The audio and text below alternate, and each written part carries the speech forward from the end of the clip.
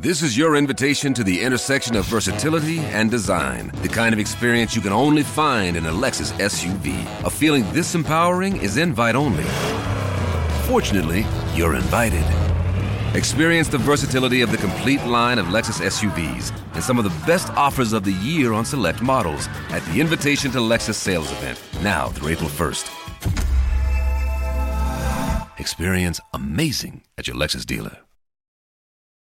This is the hardest decision that I've ever had to make, but it's one of the best decisions that I've had to make as well. To be in this position, to have the career that I've had, I can't do nothing but smile on it. So this decision is not easy. And I've asked myself why and why not and what not and all these things. And I've heard everything from my family to my fans around the world of what I should and shouldn't do. But I've always did things my way. Whether they've been good or whether they've been bad, I got here because I've done things the way that I feel is right for me and that was right for my family.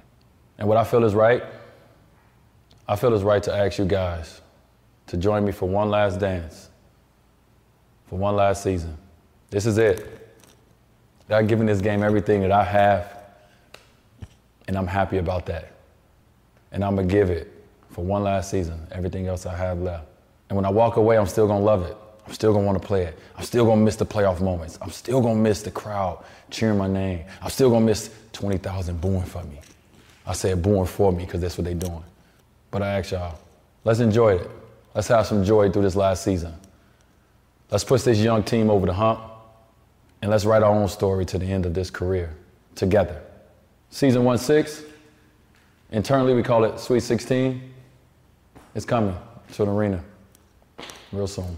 If you hadn't heard that yet, that was released on Sunday night from Dwyane Wade's Twitter account, roughly 10 p.m. Dwyane Wade makes the decision that he's returning to the Miami Heat for one season and one season only. I'm Ethan Skolnick here, as always, with Chris Whittingham. Chris and I knew that one of these emergency pods was coming. We didn't know that it was going to happen late on a Sunday night after the Dolphins had one of their best days in ages, but as I tweeted tonight, Chris, from the @5Reasons Sports account, Dwyane has been upstaging the Miami Dolphins since 2003. So this is really nothing new. And Dwyane gets the floor from us tonight. We'll obviously be posting an episode about the Dolphins' win against the Jets here going forward. But this is the biggest news in this town because it is the biggest star in this town, even at age 36, deciding that he wants to play one more season for the Heat. I did see him, Chris, on Friday night. I went to the second soft opening of the 800 Degrees pizza place. It's more than just a pizza place. It's kind of an upscale Anthony's is what I would call it, that he's opening with Udonis Haslem and Aventura. We did not talk about basketball at all. We kind of joked about everything else, including my daughter making fun of me and all sorts of other things. But I will say this, Chris, he seemed really relaxed on Friday night, and I mentioned that to a lot of different people. It didn't seem like basketball was really on his mind, and maybe it's because he'd already come to this conclusion, because clearly might have taken a couple days to put that video together. We're going to play the rest of it here, Chris, at the very end of the episode. So we're going to start it from the beginning. It was around 9 minutes, but we wanted to get to some of our commentary. It's quite first. A journey, wasn't it? It was. He took a while. I'll say this. Everybody talked about the decision and Jim Gray, but Dwyane almost made it to a full hour there with this introduction, and it is worth listening to. So we did put it at the back end of the pod, and you can hear it there. But I'll get to some of my thoughts. I posted a lot of them on Twitter, but just, Chris, your initial reaction to this. Yeah, and I feel like the video being 10 minutes and going through all these ups and downs and all these different trajectories does probably illustrate the thought process of Dwyane Wade. I feel like there is kind of a cynicism throughout this whole process of, well, how hard can this be? How hard can it be to decide either I want to retire or I want to keep playing? But I feel like all the thoughts that are kind of flying through his head that come out extemporaneously in this video kind of capture a man's legitimate conflict about whether or not he wants to go through traveling for 6 months a year and being away from his family and working hard and doing all the work that it takes for 36-year-old Dwyane Wade to be ready. And is it worth it to play for a team that probably won't win the championship? So my sort of thought process was, I saw the length of it, like 10 minutes. My goodness. How much more do you have left to say other than I'm returning for my last season? But I think you kind of heard there from Dwyane just how difficult this was for him and how there was legitimate conflict. And I feel like a lot of people people just kind of boiled it down to either you retire or you play, and you could have decided this on July 1st. But clearly it took Dwyane Wade stomping on grapes in Napa Valley and going on European vacations to really sort out his thoughts and talking to a lot of people and figuring out whether or not this is worth it for him. I can tell you this. I really think it makes this upcoming year really interesting because I wouldn't have thought that the Heat would be a retirement tour kind of team. I think the Lakers kind of established that corner for themselves as we're going to be the team that treats our legends well. And as much as the Heat obviously are known for being a first-class organization and treating players well after retirement, this isn't really a team that, is going to go on the road and get 29 gifts from 29 opponents as Dwyane Wade makes his way around the country, but they're going to be that team this year. And I feel like that'll be the predominant narrative anytime he has a big moment in a big game. The game becomes about Dwyane Wade, and I wouldn't have thought that he would be up for it, but obviously they offered him to come back, and Dwyane Wade is sort of made it known this is my last year. You will see an out-and-out retirement tour, and has been noted in many places that last home game against Philadelphia is already reselling for a massive dollar amount. Dwyane Wade's last regular season home game is going to be an occasion. Obviously, whenever that last playoff home game will be an occasion as well, presuming the Heat make the playoffs. But yeah, I think the thought process was fascinating. The fact that it took him so long to finally make the decision, and the fact now that the Heat are basically going to be predominantly oriented around a retirement tour this year. I find both of those things really interesting. Yeah, and I think we can eliminate a couple of things here. Clearly, China was never really in his thought process, and clearly the Lakers were not either. So we always talked about there being 4 options for him: play with the Heat, play in China, play with LeBron, or retire. And I think he was only considering 2 during the entire process, because if he was laboring this much about whether to play in a place he lives, he wasn't going to the other end of the world to sign a 3-year contract. So I think we can just sort of wipe that out. That wasn't going to happen. And going to chase a championship. And look, the Lakers are not playing for a championship this year, but going to play with LeBron in Los Angeles, not a possibility. So it came down to 2 things, Chris. And I think, what it comes down to here, you talk about a retirement tour. Dwyane told me repeatedly, privately, publicly, whatever, that he didn't want that. We talked a lot about what Kobe did, and he didn't want that. And so I don't know that it's going to resemble that. I don't think Dwyane has the profile, and he knows it. He doesn't have the profile that Kobe does from a national perspective. I mean, he's, arguably the 3rd best shooting guard of all time, and Kobe is regarded as the 2nd. But is it about that, or is it about the fact that, frankly, a marketing standpoint, if you're an opponent of the Heat, if you're the Denver Nuggets and the Heat are coming to town, you kind of make it about Dwyane Wade, don't you? And I feel like he does have enough kind of cachet for it to be not necessarily up to Dwyane. And that's kind of my curious thing when you say that he wasn't up for a retirement tour, is that it's not really Dwayne's decision. It's really about the opponents and what the Heat decide to do and how far they take this. Well, it is, but it is his decision to a degree. If he's not really game for it, I don't think other organizations will do it as publicly. Like, there's not going to be rocking chairs like there was for Kareem. Like, that's not going to happen here. Yeah, you mentioned Denver. I don't know that it'll be Denver. Dwyane spurned them a couple of years ago, but yeah, who knows? There's other places. I mean, we'll see how that goes in Chicago or Cleveland, right? Like, those 2 stops didn't go all that well. But when you look at his situation, again, it's something that he didn't really want to be sort of celebrated in that way. But you talk about the Heat's position on this, and they were stuck in sort of a weird place. And so I sort of understand where they were. Okay, on one hand, as I've said before on the pod, I know people inside there who have told me that ticket sales were slow, much slower than usual. And there's a lot of people that I've talked to who are just fans who had ticket renewals that were coming up a year from now and we're not going to be renewing. And so I do feel from a marketing standpoint, you go beyond the merchandise, but just filling the building in any significant way, that this will help. And I feel like an idiot because I had a hunch that this was going to happen, probably should have bought up some seats before it happened, but I guess that would be insider trading, right? So I guess it's better that I didn't. But with that being, I don't work for a newspaper anymore, but with that being said, they were in a strange position here because I don't think they wanted a farewell tour. I agree with you on that. It's not what they do. And at the same time, I feel like they need him right now because they're stuck in between. They have interesting young players that the fans like, but don't really know what they are yet, right? Like, except our guys, Justice Better, right? Like at Miami Heat beat, like the rest of the fan base is like, okay, Josh Richardson's a nice player. We still think Justice has potential. Bam showed some things last year. Okay, but you're not building. And even then, like, that's your hardcore basketball fan that's going to be with you no matter what. Your casuals that are filling the lower bowl are not particularly intrigued by young players developing. They're interested in what the Miami Heat scene has been for as long as Pat Riley has been here, which is we compete for championships, we play in big games, we play in big stages, we are relevant. I don't think this Heat team has any of that. Well, that was the big issue. And the older players that they have, or the more veteran players, are all signed to contracts that the fans don't like. So, even if they might like the player, they don't like the contract. And I feel a couple of those guys, like Tyler, for instance, who I think is liked by the fans, but the contract has changed the narrative on him. Hassan's a little bit of a different deal. And James Johnson, I don't feel like they know that well yet. And Dwyane, was not available all last year. So you kind of have this issue where you needed Dwyane, his star power, to sell tickets this year and to buy them some time until they figure out how to get out of the mess that they made a summer ago.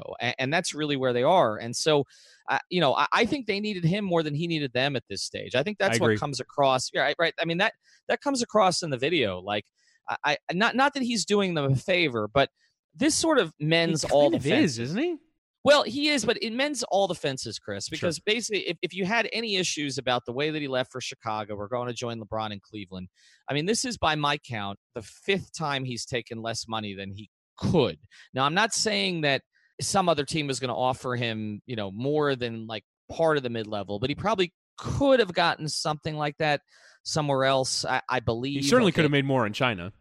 He could have made a lot more in China, and he's certainly worth a lot more than $2.4 million to the Heat. I mean, he's worth 4 or 5 times that. I almost wish that there was like a way in which each NBA team could have a slot that didn't count against the cap, but they can kind of pay whatever you want, because there isn't a dollar amount that Dwyane Wade isn't worth to the Heat, particularly in a retirement season where there's scarcity, right? So now a Heat fan's going into the season thinking, I've got 41 chances at a minimum left to see Dwyane Wade play basketball. That scarcity is going to make that building really fun to be at this year, just because I feel like there's going to be that level of appreciation that I don't think you really get a chance to see. And I think that's one of the cool things about there being a retirement season is that you get to put aside salary cap implications, you get to put aside the future, you get to put aside basketball considerations, and just be appreciative of a player who's probably been, at the very least, one of the 2 best athletes in the history of the city, if not the best athlete in the history of the city.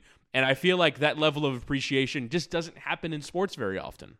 No, it doesn't. And you're right. I mean, they should have a slot like that for guys like Dirk or like Tim Duncan and others who for other teams had to take less money to stick around. And now Dwyane has taken less money again at the very end, $2.4 million. And he's also saved them a lot of money on the luxury tax. And, he's given them an opportunity for Andy and Pat to work something out before the end of this season to clear out someone, okay, whether it's Dwyane or whether it's Tyler or Hassan, somebody, or James Johnson, somebody who clears out some money so that they can get under the tax, which I know that they want to do. So he's made it easy for them. And like I said, he needed them less than they needed him. And so I just don't think there can be any hard feelings at all, if there were any anymore after he came back last year. I feel like a lot of that evaporated.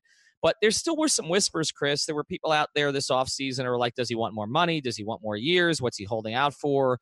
Is he holding the franchise hostage? Are they going to get asked at media day about him instead of about the direction of the team? I mean, now he's kind of done right by everybody. And they've done right by Udonis, bringing him back for another year when he's likely not going to play a ton of minutes. And I know that was important to Dwyane. That was a big issue for Dwyane. It's been a big issue for Dwyane for the last 3 or 4 years. And so I just think everybody feels good about this. Like I said, the other day he was relaxed.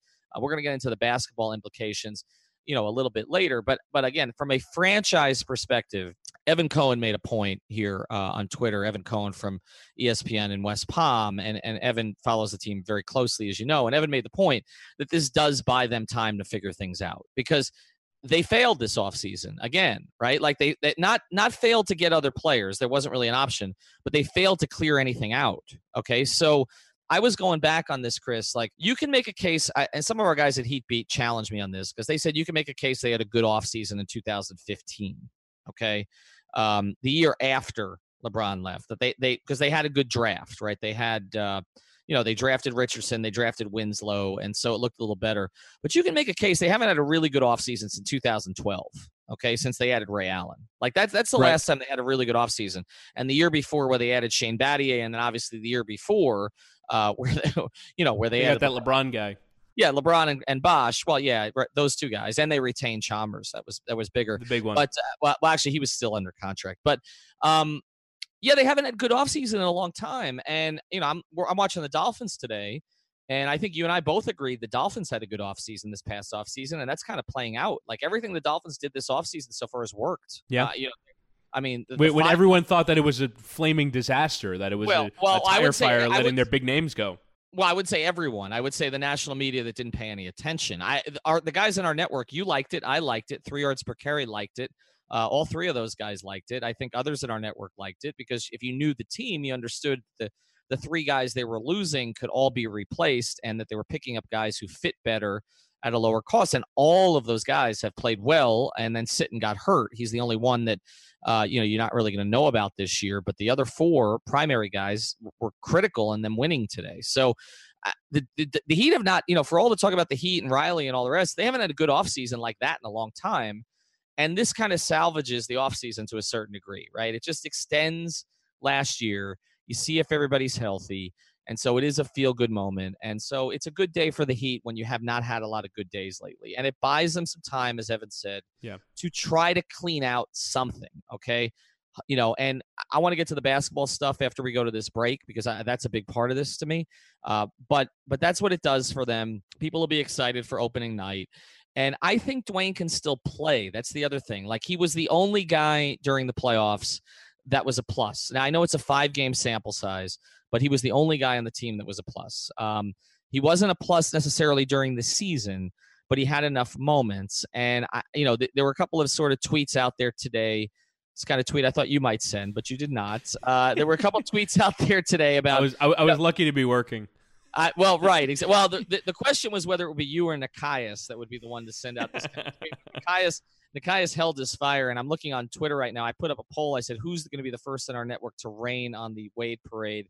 And I believe Nikias had 47%. You had 40%, and Christian Hernandez of Heatbeat, the Maple Rick, had 13%. So you're not winning that poll. I'm jealous.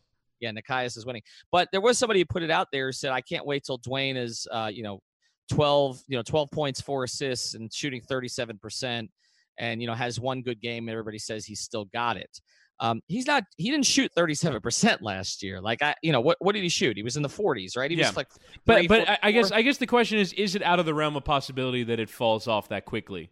Because it does, right? In the NBA, it does. Now, I don't think the Heat really allow that to happen just based off their conditioning program. And you'd imagine if Dwyane is going to come back, he's not going to certainly be lazy about it. But it's happened before where even all-time greats don't look the same one year to the next, one offseason to the next. And is it out of the realm that in a year in which he was considering retirement that maybe he wasn't necessarily putting in the same level of work that he would in an average offseason? I mean, it's possible. I don't think that it's probable. I don't think the Heat really allow that stuff to happen. But, I mean, aging is a man. Like, it can happen in this kind of a scenario where you think that, Dwyane Wade off a good playoff performance, he's going to come back and have at least a decent season in his final year. But aging happens, and it's unrelenting. And I wouldn't say that it's likely to happen, and I don't think it will happen, but it could.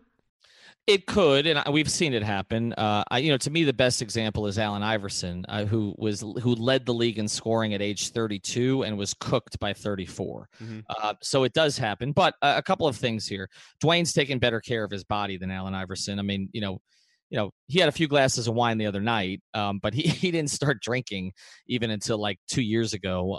And he has generally taken better care of his body than Iverson did, who was notorious for showing up to shoot around, smelling like tequila. Yeah, a little bit out there. I mean, that's the whole, that was the home court advantage that the Heat had, right? Where Iverson missed every single shoot around that he was ever at, in Miami after South Beach. I mean, Dwyane hasn't done that. So that's a big part of this. But also, I did see him the other night, and he looked good. Like, he didn't look. I mean, I've seen him enough over the last 15 years to know when he's out of shape. I mean, it doesn't mean he's in Heat basketball shape, but he's thin. I mean, he's thin. He's not, he does not look, there have been some times he's come to camp and you can tell he's about 10 to 15 pounds above where he should be. And that was a big issue for Pat. I don't know what his body fat is, but he's not out of shape. I mean, Udonis is, my God. I mean, if you ridiculous. Think of, if you think of what, I mean, Udonis can't keep weight on anymore. Like if you go back to Udonis when he came into the league, it's unbelievable. Or even, is obviously his second or third. How hard he works to play. Last year was like 74 minutes. Like how hard he works to be in that level of shape when he knows he's not going to play very much is incredible to me. I don't have the discipline in normal scenarios, but in a scenario in which I'm meant to be working as if I'm a 35-minute a game player and I'm not going to play and I'm still going to look like that, like his commitment to the cause is unreal to me. No, it is, but that's him. That's his whole personality, and he's driven Dwyane to a certain degree over the past few years to sort of get that way also. And so, I don't think he's going to fall off a cliff. I just think they have to use him properly. After the break, we're going to get into some of that and sort of the ways that they may do that. But I don't think it's going to be Iverson. I don't think it's going to be Pippen back in Chicago. I don't think it's going to be Ewing in Seattle. I mean, there's a lot of examples, man. Like, You're right. I mean, there are a lot of examples of guys who just looked cooked. I mean, even it's funny. I think of Gary Payton with the Heat, right? Like, he was just before he hit the edge there, right? Like, he was not great that year, but he made the one shot. And then after that, it kind of went the other direction. He ended up bouncing around to ball. I mean, people don't even remember where Gary Payton ended his career. Shaq, right? I mean, Shaq in Cleveland, yeah. Shaq in Cleveland, Shaq in Boston. Like, people forget he was in Boston. So it does, you're right, it happens quickly. But Dwyane has reinvented his game so many times that I don't know that he's going to go from where he was, last year, the type of game he had game 2 against Philadelphia, to not being able to play at all. I don't think you saw those signs last year. I think you just saw signs of a guy who needs to be managed. And I think they can do that. But after the break, we're going to get into how. We'll get back to the episode here in a second, but want to introduce you to another of the great sponsors of the 5 Reasons Sports Network. As Dwyane Wade has learned through the ups and downs with the Miami Heat, every athlete needs a good team around him. The same is true for those in business. That's why more small to mid-sized businesses in South Florida are choosing Greenlight Tech, the full-service concierge IT company that absolutely every time gets it right. Greenlight Tech advises, monitors, supports, and keeps your important data backed up and secure. They will even manage your vendors for you. Call Greenlight Tech at 561-325-9997. That's 561-325-9997. Mention this ad and you get a free assessment. Sign up and your first month is free. Be unstoppable. Greenlighttech.com. And today's episode is also brought to you by Doral Toyota, where you can find all your favorite Toyota models, whether you're looking for a new, used, or certified and pre-owned vehicle. Doral Toyota is located at 9775 Northwest 12th Street, just a few blocks from International and Dolphin Malls. Experience the Doral difference, which means 4 years complimentary maintenance and roadside assistance on all new vehicles. In-house financing is available for credit-related issues. Also, if you mention 5 Reasons when you call 305-680-1129 or come in, you will work with a dedicated manager, not a salesman. Unlike other dealers, Doral Toyota prides itself on an honest and transparent buying process. That's Doral Toyota, DoralToyota.com, or stop in at 9775 Northwest 12th Street. And now, back to the Dwyane Wade conversation. All right, Chris, now let's get back to the Dwyane discussion and specifically the basketball part of this, because I put something again on Twitter tonight, bit of a thread over at 5 Reasons Sports, kind of getting into sort of the framework of this decision and how it affects the Heat. And like I said, this is a no-lose situation for the Heat. I mean, they had to do this. If Dwyane's willing to play for you for the minimum and you say no, that's not a good look, particularly with what the franchise has done the past couple of years. So they needed to change that whole dynamic. So let's get into how much he'll actually play. Now, I know there's been some stuff out there. There was a report on Basketball Talk, which was a total clickbait garbage piece about I guess taking a Greg Cody line out of context and saying that Dwyane had insisted on starting when Cody actually writes he had not insisted on starting. So I know some people got fooled by that one. I've not heard anywhere that he has demanded to start.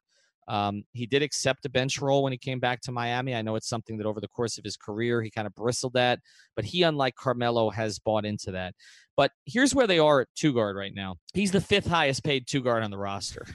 Okay. Oh my God. He's the 5th highest paid two guard. I'm just going to give you some numbers here. Let me see if I can find these here on the thread, which I had thrown up here. Basically, what I've said about the Heat's roster and salary chart is you basically could turn their salary chart upside down, and it would roughly correlate to the value to the franchise. No. It would. Do it. I mean, seriously, the guys they're trying to get rid of are their most highly paid guys. Okay, I'm not saying that they're worse guys, but just do the inverse. Okay, and I'm not saying Rodney McGruder is their most valuable player, but the rest of it, yeah, pretty much. I mean, the guys that they want to dump, okay, Hassan, Tyler, Dwyane, JJ, they're all making north of $10 million this year. And their other guys are not. Here's the two guard salaries on the team. Tyler Johnson at 19.2. That number never gets less insane. It is an insane dollar amount. Oh my God. Dion Waiters 11.6. As I've said repeatedly here on the pod and on Twitter, I've heard he's not going to be ready for camp. So what are we 10 days out? I've heard similar things as well. Yep. Yeah. I think you told me visually, and I checked it out with a couple people, and they were like, "There's no way." That was what I was told. There's no way. Josh Richardson, $9.3 million. That's a fair contract. Really good value. But again, he should be playing this position, but he can't because there's others. Wayne Ellington, 6'3" for 1 year. Again, I like the contract. We're gonna have probably your best 3-point shooter by a fair amount. By a fair amount, yes. Actually, we're gonna have Wayne on the pod here with us later this week. So we're not just he's a great interview, and we're not just saying that because we're having him on the pod. We said it when they signed him. I like that deal. Dwyane Wade 2.4, Rodney McGruder 1.5. So Tyler's making more than Richardson, Ellington, Wade, and McGruder combined. Crazy. I'm just gonna let that sit there. Yeah, I mean, and then Dion at 11.6. But so here are the issues as I see them. Okay, one is now Josh Richardson is definitely a 3, right? Like, I mean, there's no way you can put him at the 2 for any. This show is sponsored by BetterHelp. What's the first thing you'd do if you had an extra hour in your day? Go for a run, take a nap, maybe check the stats of the latest Miami Heat game? I've got a better idea. A lot of us spend our lives wishing we had more time. The question is, time for what? If time was unlimited, how would you use it? The best way to squeeze that special thing into your schedule is to know what's important to you and make it a priority. Therapy can help you find what matters to you so you can do more of it. I've benefited from therapy. I went through some life changes, major life events, had some difficulties, wasn't a believer in therapy, but it helped me and it can help you also. So if you're thinking of starting therapy, give BetterHelp a try. It's entirely online, designed to be convenient, flexible, and suited to your schedule. Just fill out a brief questionnaire to get matched with a licensed therapist and switch therapists anytime for no additional charge. So learn to make time for what makes you happy with BetterHelp. Visit BetterHelp.com/Miami Heat today to get 10% off your first month. Again, that's BetterHelp, HELP.com/Miami Heat. At Parker, our purpose is simple. We want to make the world a better place by working more efficiently, by using more sustainable practices, by developing better technologies. We keep moving forward. With each new idea, innovation, and partnership, we're one step closer to fulfilling our purpose every single day. To find out more, visit parker.com/purpose. Parker, engineering your success. Extended minutes, so which is fine. I mean, it's all semantics anyway, and it's not like it's not like a bygone era where you're guarding guys who are 6'9" who are playing the 3. Like, for the most part, you're playing guys of similar size. No, that's true. That's true. But Riley did say, I mean, Riley said it, not me. He said he's a 2. And they did not accomplish enough to allow him to play that position this year. So that's just not going to happen. Do you fault them for it? Do you fault the Heat for not being able? I fault them for 2017. Oh, right, obviously. But I'm saying this offseason, like, there's nothing they could do. Like, I saw, I think it was tweeted to you. and I somehow it ended up in my mentions where it was like an NBA TV graphic of like off season for every team, and it was additions none, subtractions none. Like, I feel like that's probably the right move. You don't want to be giving away first-round picks, and it felt like the Heat didn't really want to do a salary dump, so they roll it back again. Right. No, this summer was not the problem. Last summer was the problem. And so, I mean, that's what put them in this position. All right. So, so when you look at the situation, you say Josh Richardson's not going to play the 2; he's going to be a 3. I'm saying Winslow's a 1 or a 4, basically. I mean, that's Justice is going to play some backup point, and he's going to play some backup 4 behind James Johnson. Maybe he starts ahead of James Johnson eventually, but that's where he is. So I'm not including him on this list. Ellington's not going to be a starter no matter what, but you want to try to get him 20 minutes because you don't know the night that he's going to get hot, and he's probably going to play some minutes late. So for right now, if Dwyane is not ready for the start of the season, your options to start at the 2 are Dwyane Wade or Tyler Johnson. And one's making $19.2 million and the other's making $2.4 million.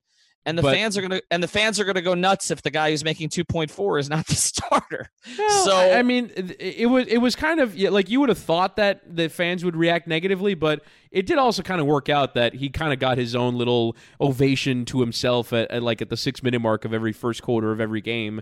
Here's Dwyane Wade. Like, it's sort of like I don't know if necessarily the fans are going to go crazy if he doesn't start, but certainly he is the name on the marquee. He is the box office draw, and so you would think you'd want to start that guy, but I understand why Eric Spoelstra wouldn't want to have to take that into consideration. But here's the other issue. So I don't think that they will force feed Tyler minutes to trade him, because I think what is valuable about Tyler is the contract expiring after, the season after this one. And that's why when you said earlier that Dwyane Wade being here buys them a year, that's what it buys them. It buys them, okay, we have to eat this year because we don't want to do a salary dump, but we feel like we can be a player next offseason once a lot of these contracts that we don't feel great about become expiring, and we can figure out a way to move off of $25 million for Hassan and $19 million for Tyler Johnson. If we can move off of that on an expiring deal, then we can feel good about it, particularly in an offseason where it seems like a lot of teams are going to be getting off of their 2016 terrible contracts. Right. Yes, exactly. It buys them time. But I don't think they have to force feed Tyler minutes. Now, I do think they're going to want to force feed Dwyane minutes. I do. And for a couple of reasons. One is, I feel like they have to show he's healthy before they can trade him. And so if he comes back and he can get anywhere near, even if it's in more limited minutes, anywhere near that 2-month stretch that convinced them to give him 4 years in the first place, they're going to try to do that.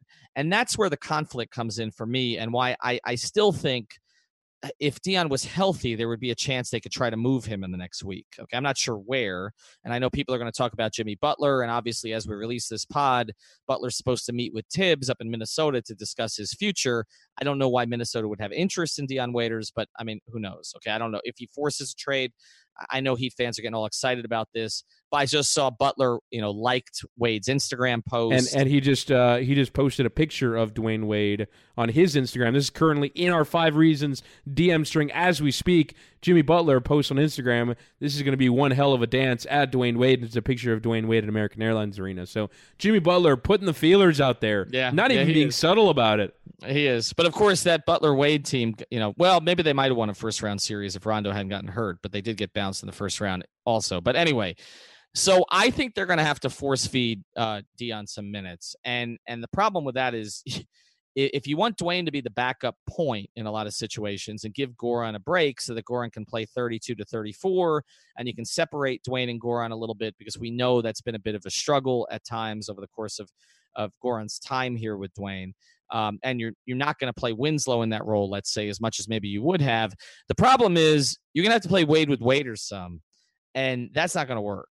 It's just not going to work. I mean, our guy Nekias Duncan from Heatbeat, and I know people think he's a little too negative on this situation, but Nekias is as good as we have, okay, in terms of analyzing this stuff.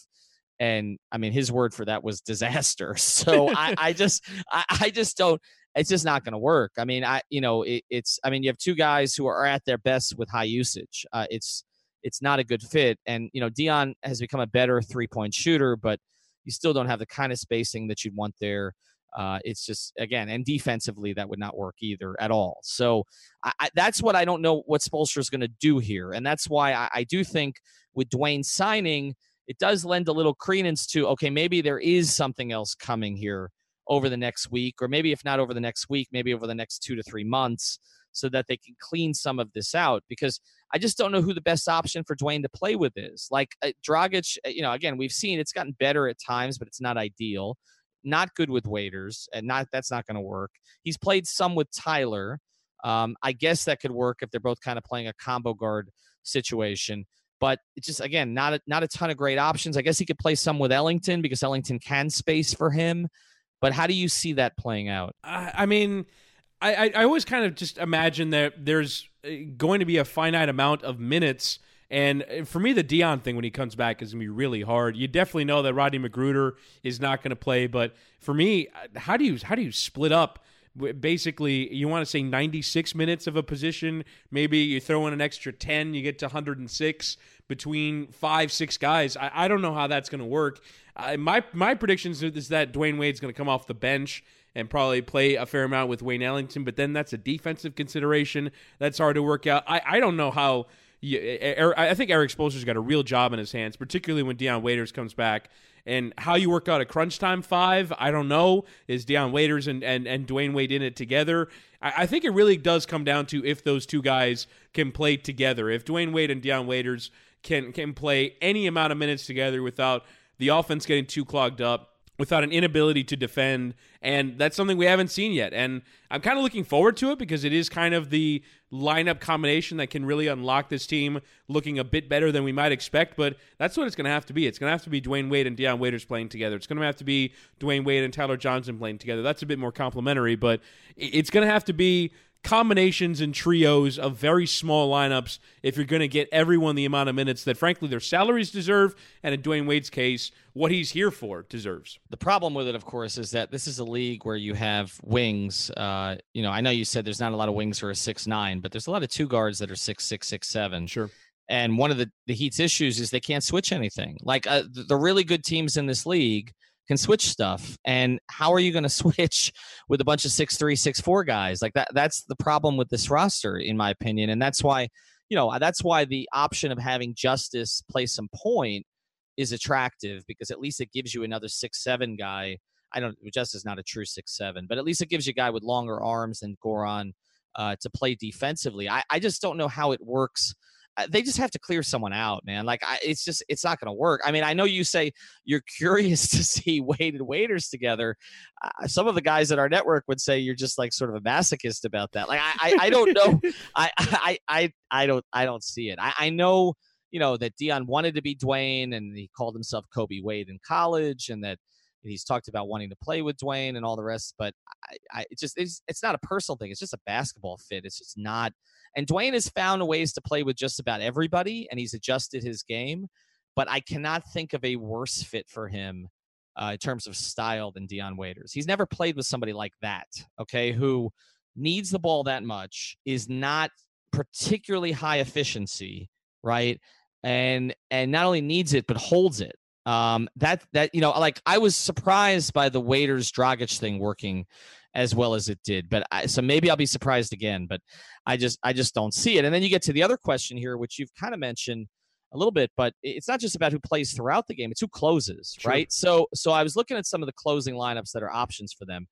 A lot of their best lineups, had like Bam and Olynyk together. Okay, now that's not going to happen down the stretch. I'm not even including Hassan in this conversation until, he sort of proves to Spoelstra he belongs to play down the stretch. So I think that the down the stretch lineup is going to always include Dragic, Richardson, and Olynyk, okay, for spacing. Even though Goran, we know, kind of retreats to the corner at times, I think he'll be on the floor. So those 3 to me are a given. If you're not playing Josh Richardson down the stretch, you're blocking his progress at this point. He has to play down the stretch of games. He has to sort of play up to those moments, which is something that didn't really happen when Dwyane came back. So who are the other 2 guys? Is it, do you go with, okay, it's going to be Dwyane, right? If Dwyane is, right, and so it's going to be Dwyane. So the 5th is going to be who? Ellington? James Johnson? Well, if it's Ellington if you need the shooting, but then you're tiny, right? Sure. It's Waiters was what he did best, right, during Mm-hmm. 2016. But can you put a lineup out there of Dragic, Waiters, Wade, and Richardson with Olynyk? And Olynyk isn't even the best defensive big in the world to begin with. So Right. that's almost except for Richardson, a group of entirely minus defenders. Right. And so, all right, so let's say you put James Johnson out there. Okay, so you put James Johnson out there to have one versatile physical defender out there with Olynyk, with Richardson. Then you're choosing between Dwyane and Dion because you can't play both.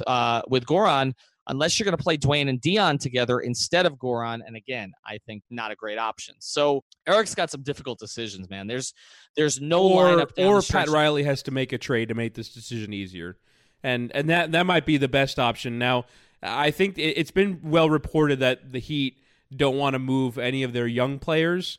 But somebody has to move because there's way too much of a logjam there.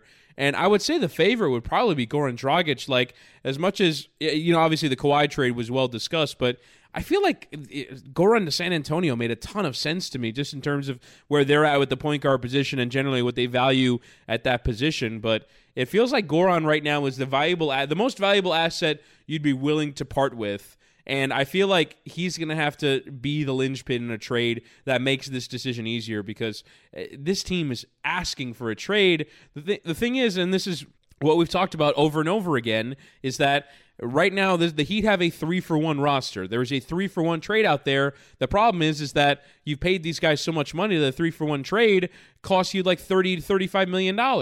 And so it's just not available. And so I don't know how the Heat end up solving this problem, but a trade or a major coaching decision are going to be the things that settle it. And the big problem here, too, is if they don't make a trade, I haven't mentioned Whiteside down the stretch. We haven't mentioned Tyler down the stretch. So you're talking about $46 million sitting on your bench in the last 5 minutes all the time. Yeah. Okay. And if you don't have Dion, you're talking about another $11 million. So you're up to $56 million. Mm-hmm. And then James Johnson, you're talking another 15. You're talking potentially $71 million sitting on your bench if you're going to play the guys who you probably should be playing, okay, along with Dwyane to get the experience in those situations. Like you're at the stage now where Justice should be the fifth guy, right? Like Justice should be playing in those situations. And what extension do you have on the cards for him as well? Because you'd imagine that if the Heat decide to make that decision and to bring him back, that's another double-digit million salary. Right. So he needs to play down the stretch. And so maybe it is moving Goran, but the problem with that is, it makes you worse this year. If you care about that, it makes you worse. And secondarily, I don't think they're going to get more than a second-round pick for him because the problem is not that he's not a good player, not that he's not still effective, he takes care of his body, does all those things. But the problem with Goran at this stage is most of the really good teams have point guards already. Sure. So you mentioned San Antonio. Now, they really like Murray. Now, I know he was not especially efficient, but they like him. And so are you going to progress stop him with Goran Dragic? Maybe you play the two of them together a little bit. You don't have Danny Green anymore. So maybe Goran plays a little bit of two. That's possible. But you look at the rest of the teams, like the good teams. Boston doesn't need a point guard. Toronto doesn't need a point guard, right? Philadelphia doesn't need a point guard. They could use a player with Dragic's skill set, but he's not going to be handling the ball a lot there. Then go to West. Houston doesn't need a point guard. Okay. Golden State does not need a point guard. Oklahoma City does not need a point guard. Utah, maybe, right? Maybe. Although Rubio had a pretty good year for them. And Mitchell is kind of their ball handler, even if he's not their point guard. Right. So which of the teams that is competing for anything this year needs a point guard? None of them. Washington, they're on the fringe in the East of contention, right? They don't need a point guard either. Indiana upgraded a little bit at that position. That was one place I thought could be a fit for Goran, but they did upgrade a little bit, at least with the backup situation. They have Collison there. So I don't know what you're going to get for him unless it's a team that just views him as a combo guard off the bench, which he's better than. But on those teams, they're not going to turn the keys over to him. So they're stuck, man. Like I know, again, our as we're doing this, as we're taping this, our guys are freaking out on the DM string about Jimmy Butler posts. But talking about who's got a saucy nugget about where Jimmy Butler's going. if Pat pulls that, what is he going to pull that off with? Yeah. What is he? I mean, it's all the young. It's all the young players. I mean, that's really the only choice that the Heat have is throw all the young players into a trade and see if the other team's interested. And you look at Minnesota's situation, like, okay, so they've extended Wiggins, right? So Winslow and Wiggins are not a fit together at all. Yeah. So like that's not an option. I mean, maybe Josh Richardson, you look at him as kind of Jimmy Butler light, I guess, at this stage. And you think Goran's an upgrade on Jeff Teague? Right. So perhaps Teague and Goran together would give you 48 good minutes at the point guard position. So, but they like Tyus Jones too. But yeah, they're in a mess. And so what Dwyane basically is a Band-Aid to me. He's a Band-Aid. I think this is a team that probably was going to win between 42 and 44 games anyway.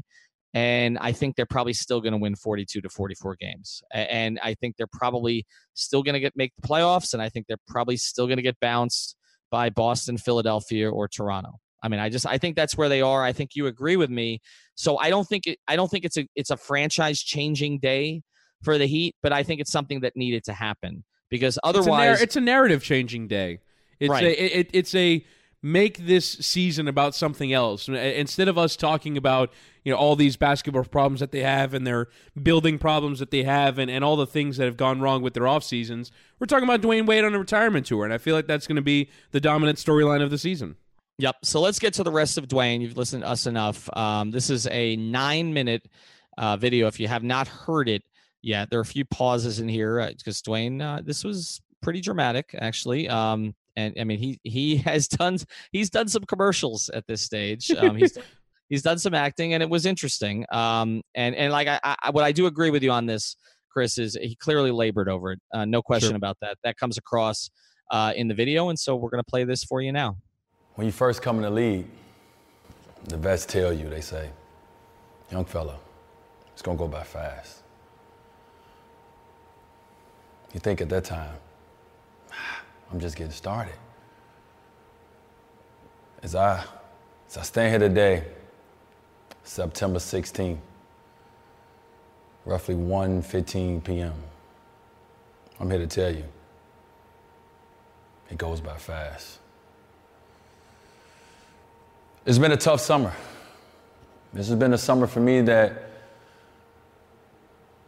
not a lot of athletes want to see this time come. Well, you have to decide if you want to continue to play the game that you love. Continue to play the game that you played for me, 31 years, since I was 5. Or if you want to walk away. If you want to do something else. If you want to clear the path and let the next generation come. And it's a lot of emotions that go with that.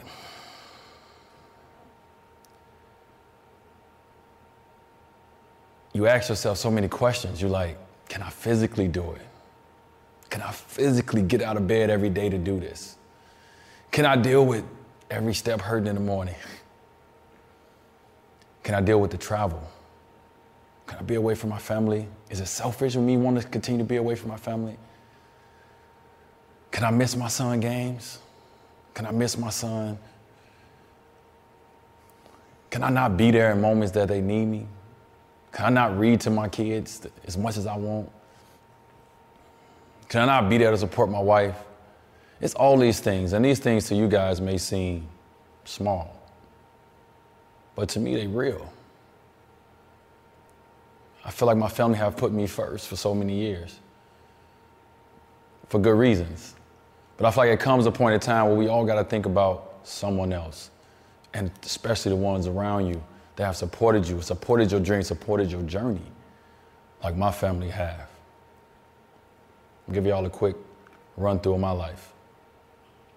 A lot of you guys see me as a 3-time champion, a 12-time All-Star, Olympic gold medalist.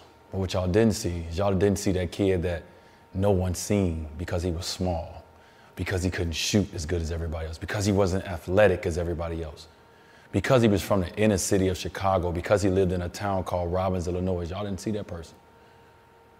Y'all didn't see the grind. Y'all didn't see the tears. Y'all didn't see the moments where it just looked like it wouldn't happen. So everybody have these ideas of who I'm supposed to be and what I'm supposed to be. and how I supposed to be it. I didn't have those ideas. I just had a dream of being in the NBA. And man, as I sit here 15 years later, how did I end up having a career and a life so far in this game of basketball that I've had?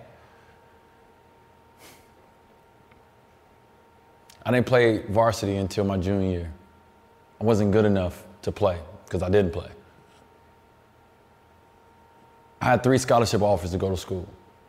3.5, I had a partial one to another school. I had to sit out my first year when I went to college. I couldn't play. I got drafted 5th in the NBA draft in 2003, but it wasn't about me.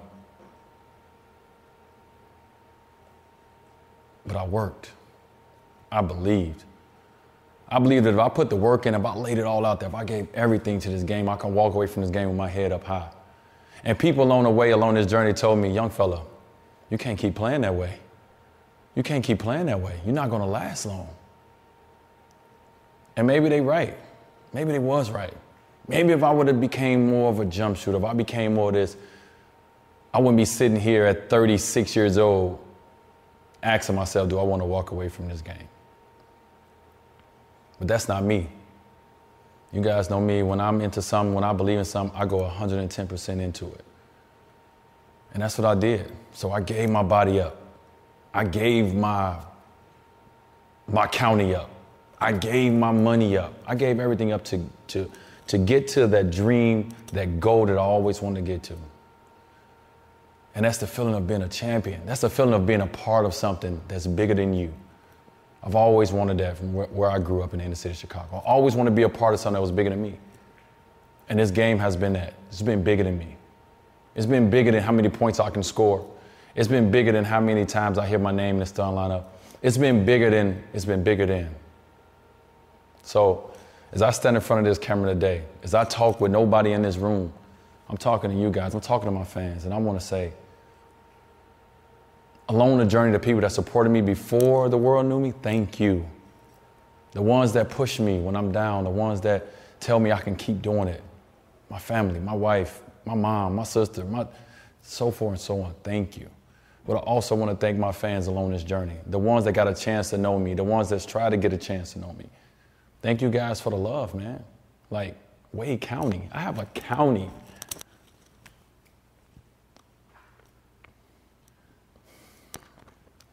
A lot of you guys don't know because y'all look at us as superheroes. Kids look at you as superheroes. You guys see us on TV, y'all look at us as superheroes, but we're human. I lost somebody very important in my life. And when I lost Hank, I lost a part of me. You know, I lost a part of that joy in the game of basketball. From a kid, we always play to make people proud. You want your mom proud, you want your dad proud. You know, at one point I wanted my older brother proud. When Hank came in my life, I wanted Hank to be proud of me. Part of this journey. And with him not being there last year, that was it. I lost something from this game. And me getting traded back to Miami, it helped, but it wasn't enough. Dang. So this decision is bigger than the game of basketball. This decision don't have nothing to do with the talent that I have in my body. Yeah, I'm not as quick as I used to be. Yeah, I don't jump as high as I used to, and boy, I used to get up. Yeah, I don't. But it's things in this game that I have that I can write a book on, that I can still do and I can still accomplish with an organization, with a team, with the right individual, with the right coach, in the right situation. But it's a lot of things you guys don't know that we deal with. And I have dealt with this summer to make this decision.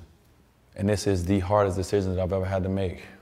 But it's one of the best decisions that I've had to make as well. To be in this position. To be in this position that I'm in. To have the career that I've had. I can't do nothing but smile on it. I can't do nothing but just enjoy it like I've had.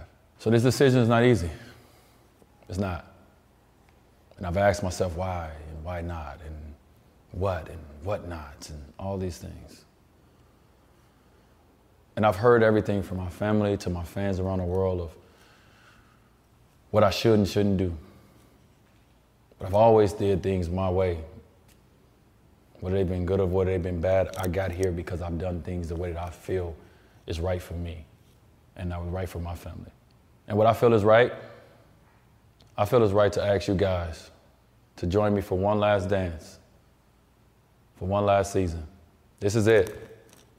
I've given this game everything that I have, and I'm happy about that. And I'm gonna give it for one last season, everything else I have left. And when I walk away, I'm still gonna love it. I'm still gonna wanna play it. I'm still gonna miss the playoff moments. I'm still gonna miss the crowd cheering my name. I'm still gonna miss 20,000 booing for me. I said booing for me because that's what they're doing. But I ask y'all, let's enjoy it. Let's have some joy through this last season. Let's push this young team over the hump, and let's write our own story to the end of this career, together. Season 1-6, internally we call it Sweet 16. It's coming to an arena.